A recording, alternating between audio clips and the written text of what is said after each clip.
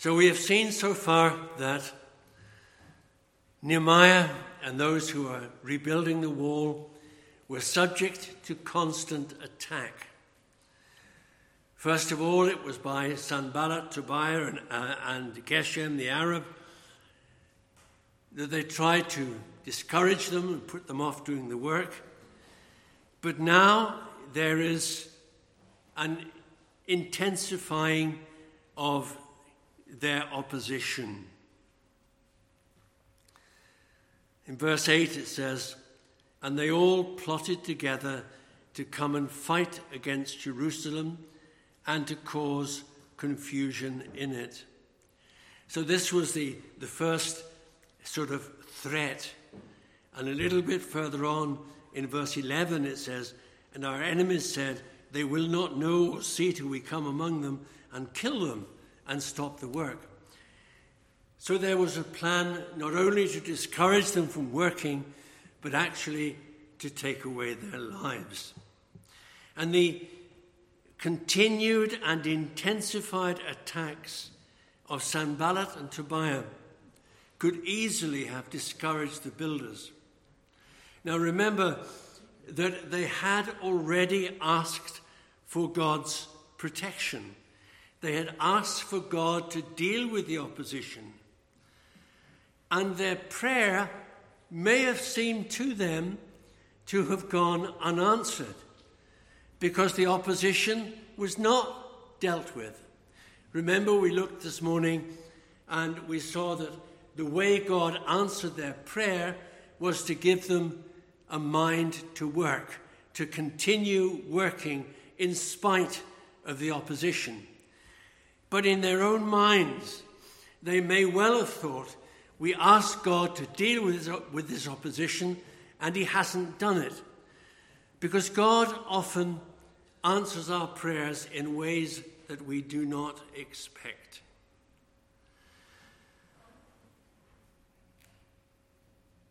So then we come to this opposition, this intensified opposition. Verse 9, "And we prayed to our God and set a guard as a protection against them day and night." The first thing we look at tonight is the reaction to persecution. They were being persecuted. Obviously, if these people wanted to kill them, then that surely can be classed as persecution. There was both a positive and a negative response to the attacks of the enemy. First of all, the positive reaction they had. They brought the matter to God in prayer. Once again, we see that Nehemiah's first reaction was to bring the matter to God. Although God had not answered Nehemiah's previous prayer in the way that he may have wished and the way that the people may have wished, he gave them a will to work in spite of the opposition. And this is an important point. That did not prevent them from seeking God afresh when new danger threatened. And perseverance in prayer is a lesson taught consistently in the Word of God. I fear that we're not very good at persevering in prayer. We live in an instant age. Everything has to be delivered now. And if it doesn't come to us now, then we give up. We're so used to going onto the computer and getting instant answers to whatever we ask. But prayer is not like that. The Lord Jesus Christ constantly taught his people to go on and go on. And if God doesn't appear to answer our prayer in the way that we we wish he would, that should not prevent us continually to ask God. Perseverance in prayer is a necessary truth. But we notice here that not only did they bring the matter to God in prayer, which was their first reaction, they sought for God's help and protection, but they also took practical measures to defend themselves. Now, this did not demonstrate a lack of faith and trust in God.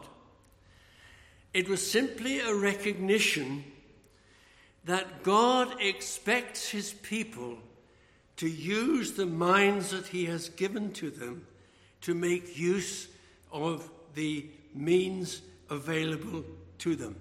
For example, we are told to pray for our daily bread, and yet we don't expect that food to drop from the ceiling. We don't expect manna as God provided for the Israelites.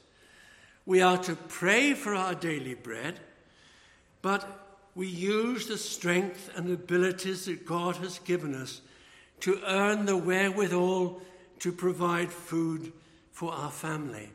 Now, that does not mean that we do not continue to pray for our daily bread. After all, if God does not provide the sunshine and the rain so that the crops can grow, there will be no food. We are dependent upon God for our daily bread. We're to pray to him for it, but we are to use the strength and the abilities that God has given us. So too in the spiritual warfare. And we have that in Ephesians chapter 6. Christians are commanded to pray. We're to pray for God's grace, God's strength, God's wisdom in the battle against the enemy. But we are also told to arm ourselves for the battle against the principalities and powers, etc., that we have in Ephesians 6 and 10 to 17. We are to pray for God's protection. We are to pray for God's strength. We are to pray for God's wisdom.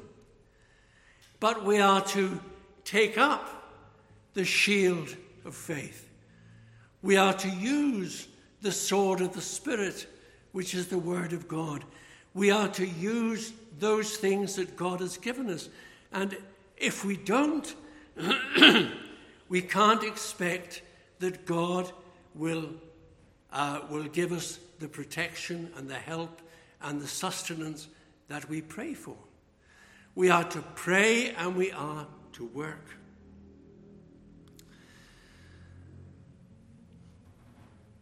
So they brought the matter to God in prayer. They took practical measures, and they were determined not to be taken by surprise by the enemy. So they maintained their guard day and night. And this demonstrated their commitment to finish the work no matter what, and it sent a message to their enemies that they would be ready to repulse any attack. There's another word that we see constantly in the scripture, and it's watchfulness. Did the Lord Jesus Christ not say to his disciples, "Watch and pray that you do not enter into temptation"? In Luke chapter 22 and verse 46. We are to watch and to pray that you do not fall into temptation.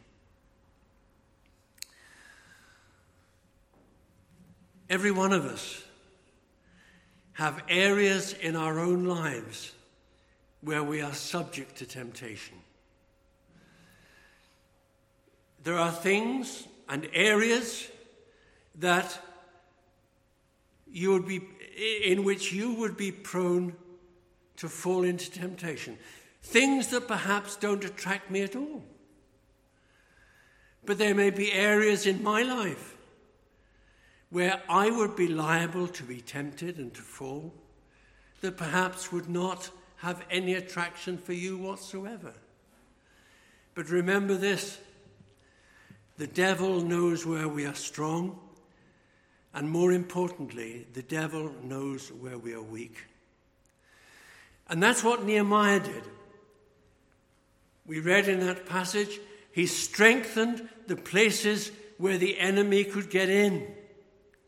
And we need to do that in our own personal lives. We need to strengthen the areas where the devil may gain a foothold. So the positive reaction to this persecution was prayer, action, and watchfulness. But there was not only a positive reaction, there was a negative reaction. It appears as though the pressure coming from the enemy was beginning to have some effect. One of the things that the opponents wanted to do was to discourage the builders and cause them to stop the work. And it seems that some of the people were becoming discouraged. Verse 10, in Judah it was said, the strength of those who bear the burdens is failing. There is too much rubble. By ourselves we will not be able to rebuild the wall.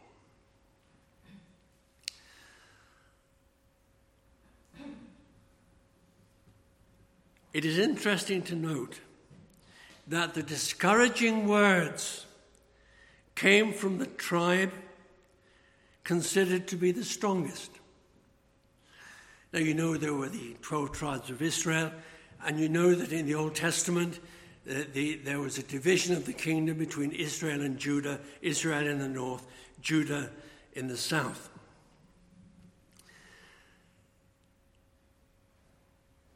The tribe of the kings and the tribe from which would come the Messiah, Judah. And it was from Judah that these discouraging words came to Nehemiah. And their discouragement was based on a number of factors. And as we look at these factors, I want you to think about that in a spiritual context. The failing strength of the workers was the first thing. These people had been working hard and they had accomplished much.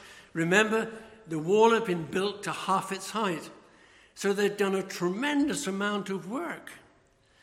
But there was still a great deal left to be done. And they wondered if they had the strength and the ability to be able to complete it. They were tired. They had worked consistently, they had worked hard, and they were weary. And they didn't know if they had the strength to complete it. But not only was there the failing strength of the workers, there was a great deal of rubbish to be cleared away. Imagine, these walls have been lying in ruins for almost 100 years. There was a tremendous amount of rubble and detritus that needed to be cleared away. The walls had been destroyed, the rubble had been building up for around 100 years. And before the rebuilding could be done, this rubbish had to be cleared away. Now, any of you who've had to clear away rubbish from a knocked-down building will know how arduous that kind of work can be. And these walls were huge. So there was the failing strength of the workers that discouraged them. There was all this rubbish that needed to be cleared away. And they were not able, they thought, to rebuild. Perhaps they felt that there were not enough of them to clear away all the rubbish and rebuild the walls, as well as defend these people that were coming to attack them. And the task just seemed too big. It's a natural reaction, isn't it? Try and put yourself in their position. They started off with a great deal of enthusiasm. It seemed that everybody was on side. Everybody was putting their shoulder to the wheel. Everybody was seeking to get this work done. And then you got Sanballat and Tobiah coming and saying these things to them to discourage them. And they worked and worked and worked, and yet there was still so much more to do. You can imagine them saying, "We can't do this. This is too big for us." And this is a very good picture of how discouragement can come in the work of the gospel. We very often think that our strength, our wisdom, our ability is insufficient to complete the task before us. We can often begin well, but become discouraged as the work seems to take so long. We seem to work and work and work, and nothing really is accomplished. We must always remember that perseverance in the strength of the Lord is essential. Now, the builders, before they began the work of construction or reconstruction, they had to clear away the rubbish. And in our own personal lives and in the work of the church, we need to do the same. We need to clear away the rubbish before we begin to rebuild. What sort of rubbish needs to be cleared away? Old habits, unbiblical practices, unhelpful attitudes, and harmful relationships. All these things need to be cleared away before we can begin the work of reconstruction. We need to look in before we look out. We need to clear away those things that would inhibit and prevent the work. So that was the reaction to persecution. The second thing that we notice in this chapter is the raising of the threat level. You remember the people had been subjected to threats. Up to this period, they were just threats. No one had actually come up to attack them. But not only were the builders, or some of the builders, discouraged because of the enormity of the task and their own lack of resources, they now had to face the prospect of their enemies not just trying to stop the work, but to kill them. I want you to think about that. How would you react? How would you feel if you heard that there were people who were seeking to try to kill you because you were coming to worship here? We know that some people think we're stupid coming here. We know some people think that it's a waste of time for us to come here and meet as we do. But suppose that threat level was increased so that somebody came to us and said, "You know what? There are people who live over there and they really want to kill you. They really want to do away with you so that this church disappears." I wonder how we would react to that sort of threat. Now, it's uncertain whether or not the enemies knew of the discouragement that some of the builders were experiencing. But it is certain the devil knew all about it. And he prompted those wicked men to attack when God's people were at a low ebb. There was a little bit of discouragement. There were those who were questioning, can we complete this work? Can we do it? And it's at that point that the devil came in with this further threat. And such is the work of the evil one, who will attack God's people when they are discouraged, depressed, tired, or self-confident. The devil will always attack us when we're at our lowest ebb. And the plan was to attack secretly at a time when the builders were not on the alert. Nehemiah was wise to their schemes, and Nehemiah set up guards day and night. And the lesson for us here is that spiritual defeat comes upon the child of God when he drops his guard and does not remain watchful for the temptations of the devil. Watch and pray. Nehemiah's enemies had sought to stop the work by mockery and by threats, but they had realized that the commitment of the builders was such that the only way they could be stopped was by killing them. Isn't that amazing? You see, for the builders, this was no half-hearted enterprise, something from which they could be dissuaded very easily. These enemies saw the dedication of the builders, and they knew that the only way to stop them was to kill them. I wonder if our enemies looked at us, would they see such a dedication that they would think, well, the only way to stop them serving the Lord is to kill them?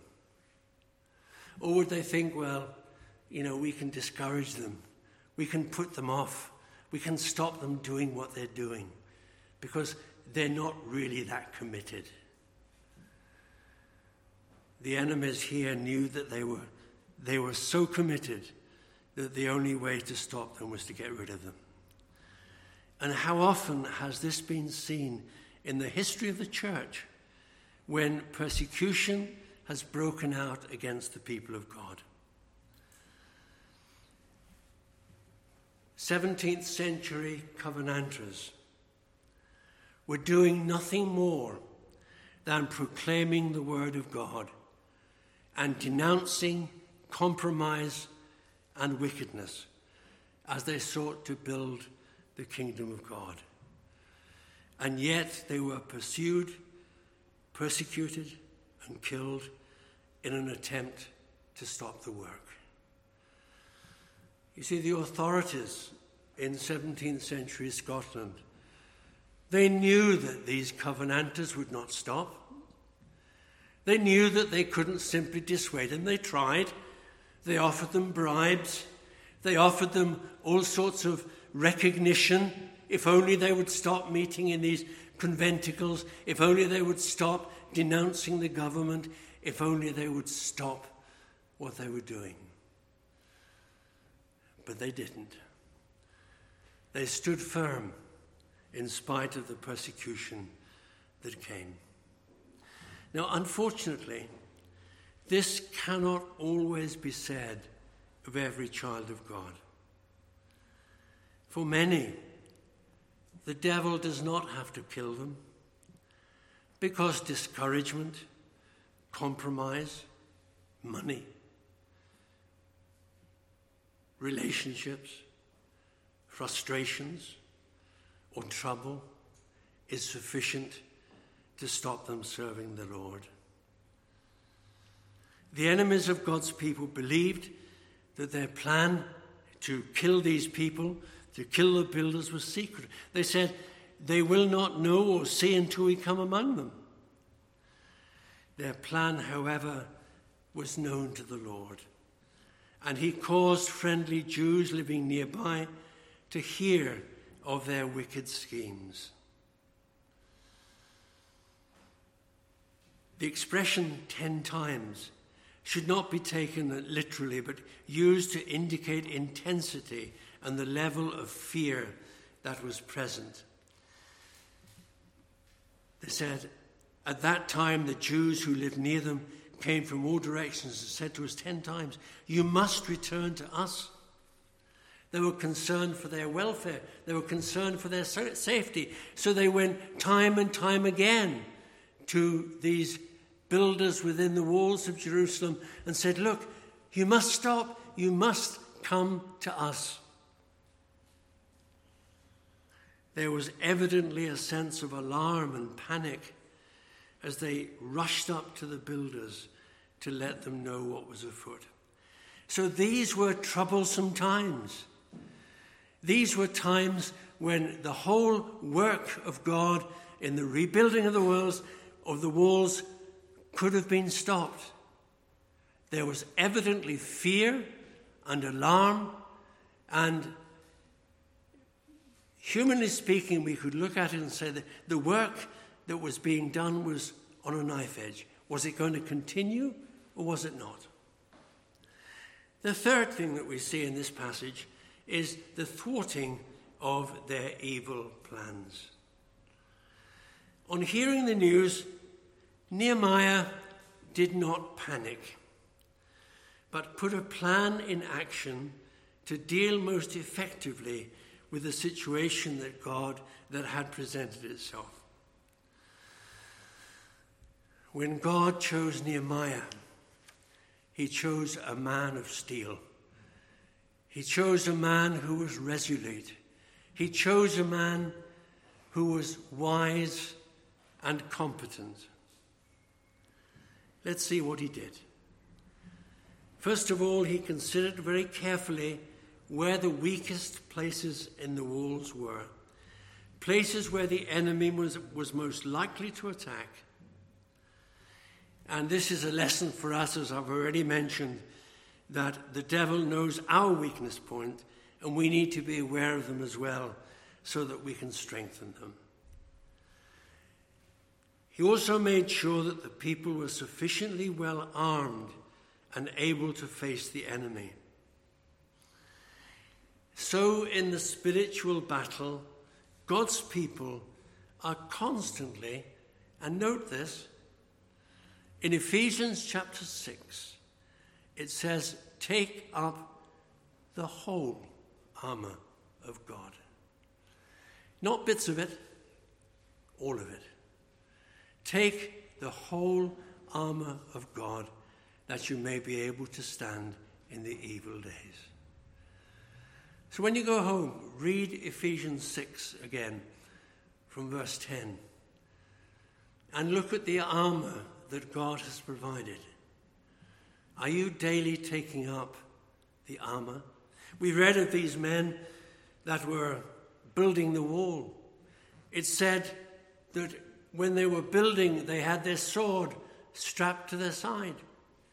Day and night, they were armed and ready for the attack. But there's something else here.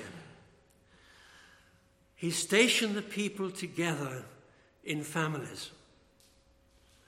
They would fight more vigorously if their own family was under threat. And in our fight against spiritual wickedness, it is often the family that comes under attack.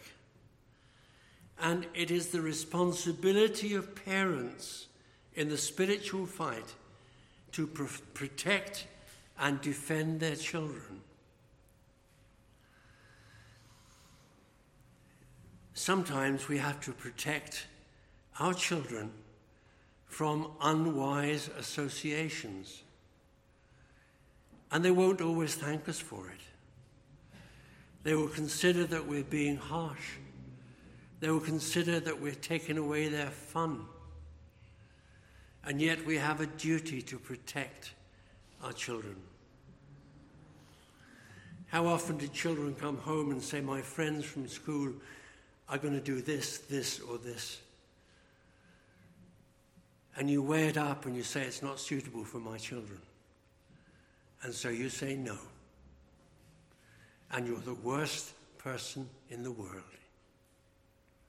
And yet, we have a responsibility to protect our families. We protect them by teaching, by prayer, and by example.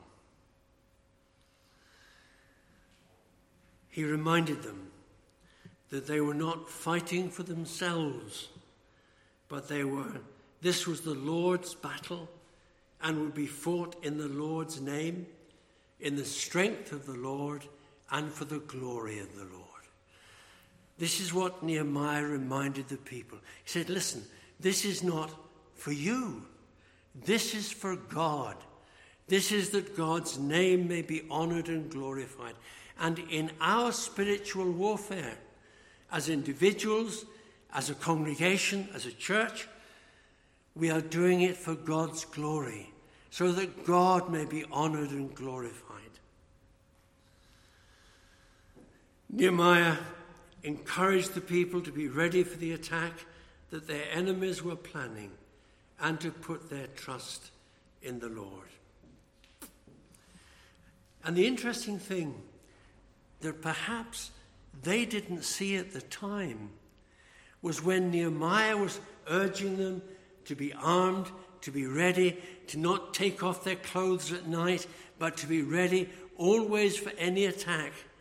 Whilst they were doing that, the Lord was secretly frustrating the evil plans of the enemy.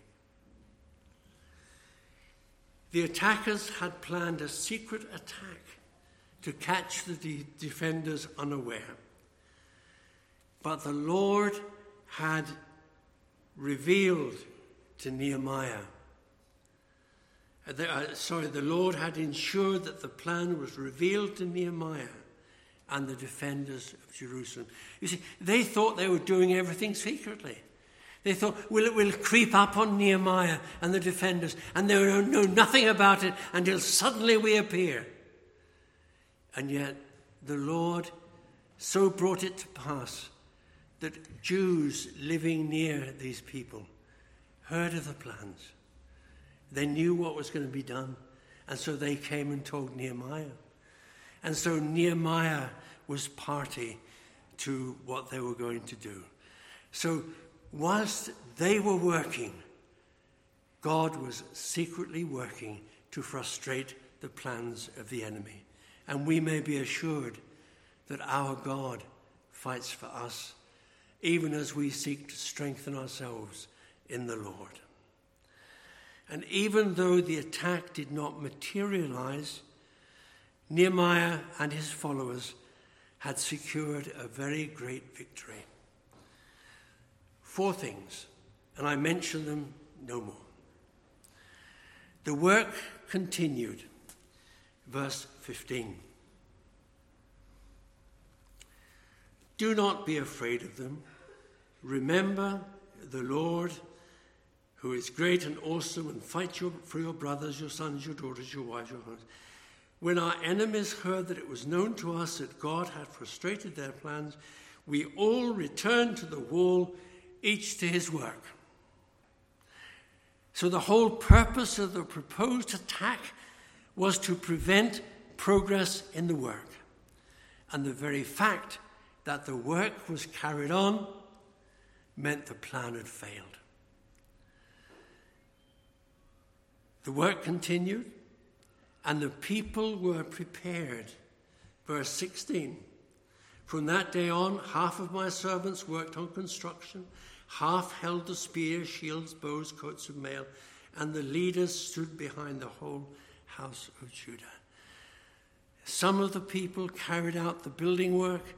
Some were prepared to defend should the attack come. So it is with the work of the kingdom. The sword of the Spirit to repel the attacks of the evil one, as the Lord Jesus Christ did in his temptations in Matthew 4. and the trowel to continue strengthening and building up the kingdom. C.H. Spurgeon had a magazine, and it was called The Sword and the Trowel. The sword and the trowel. So with the sword, you attack, you repel the enemy, and with the trowel, you build up the kingdom. And the people were watchful and united, verses 19 to 23.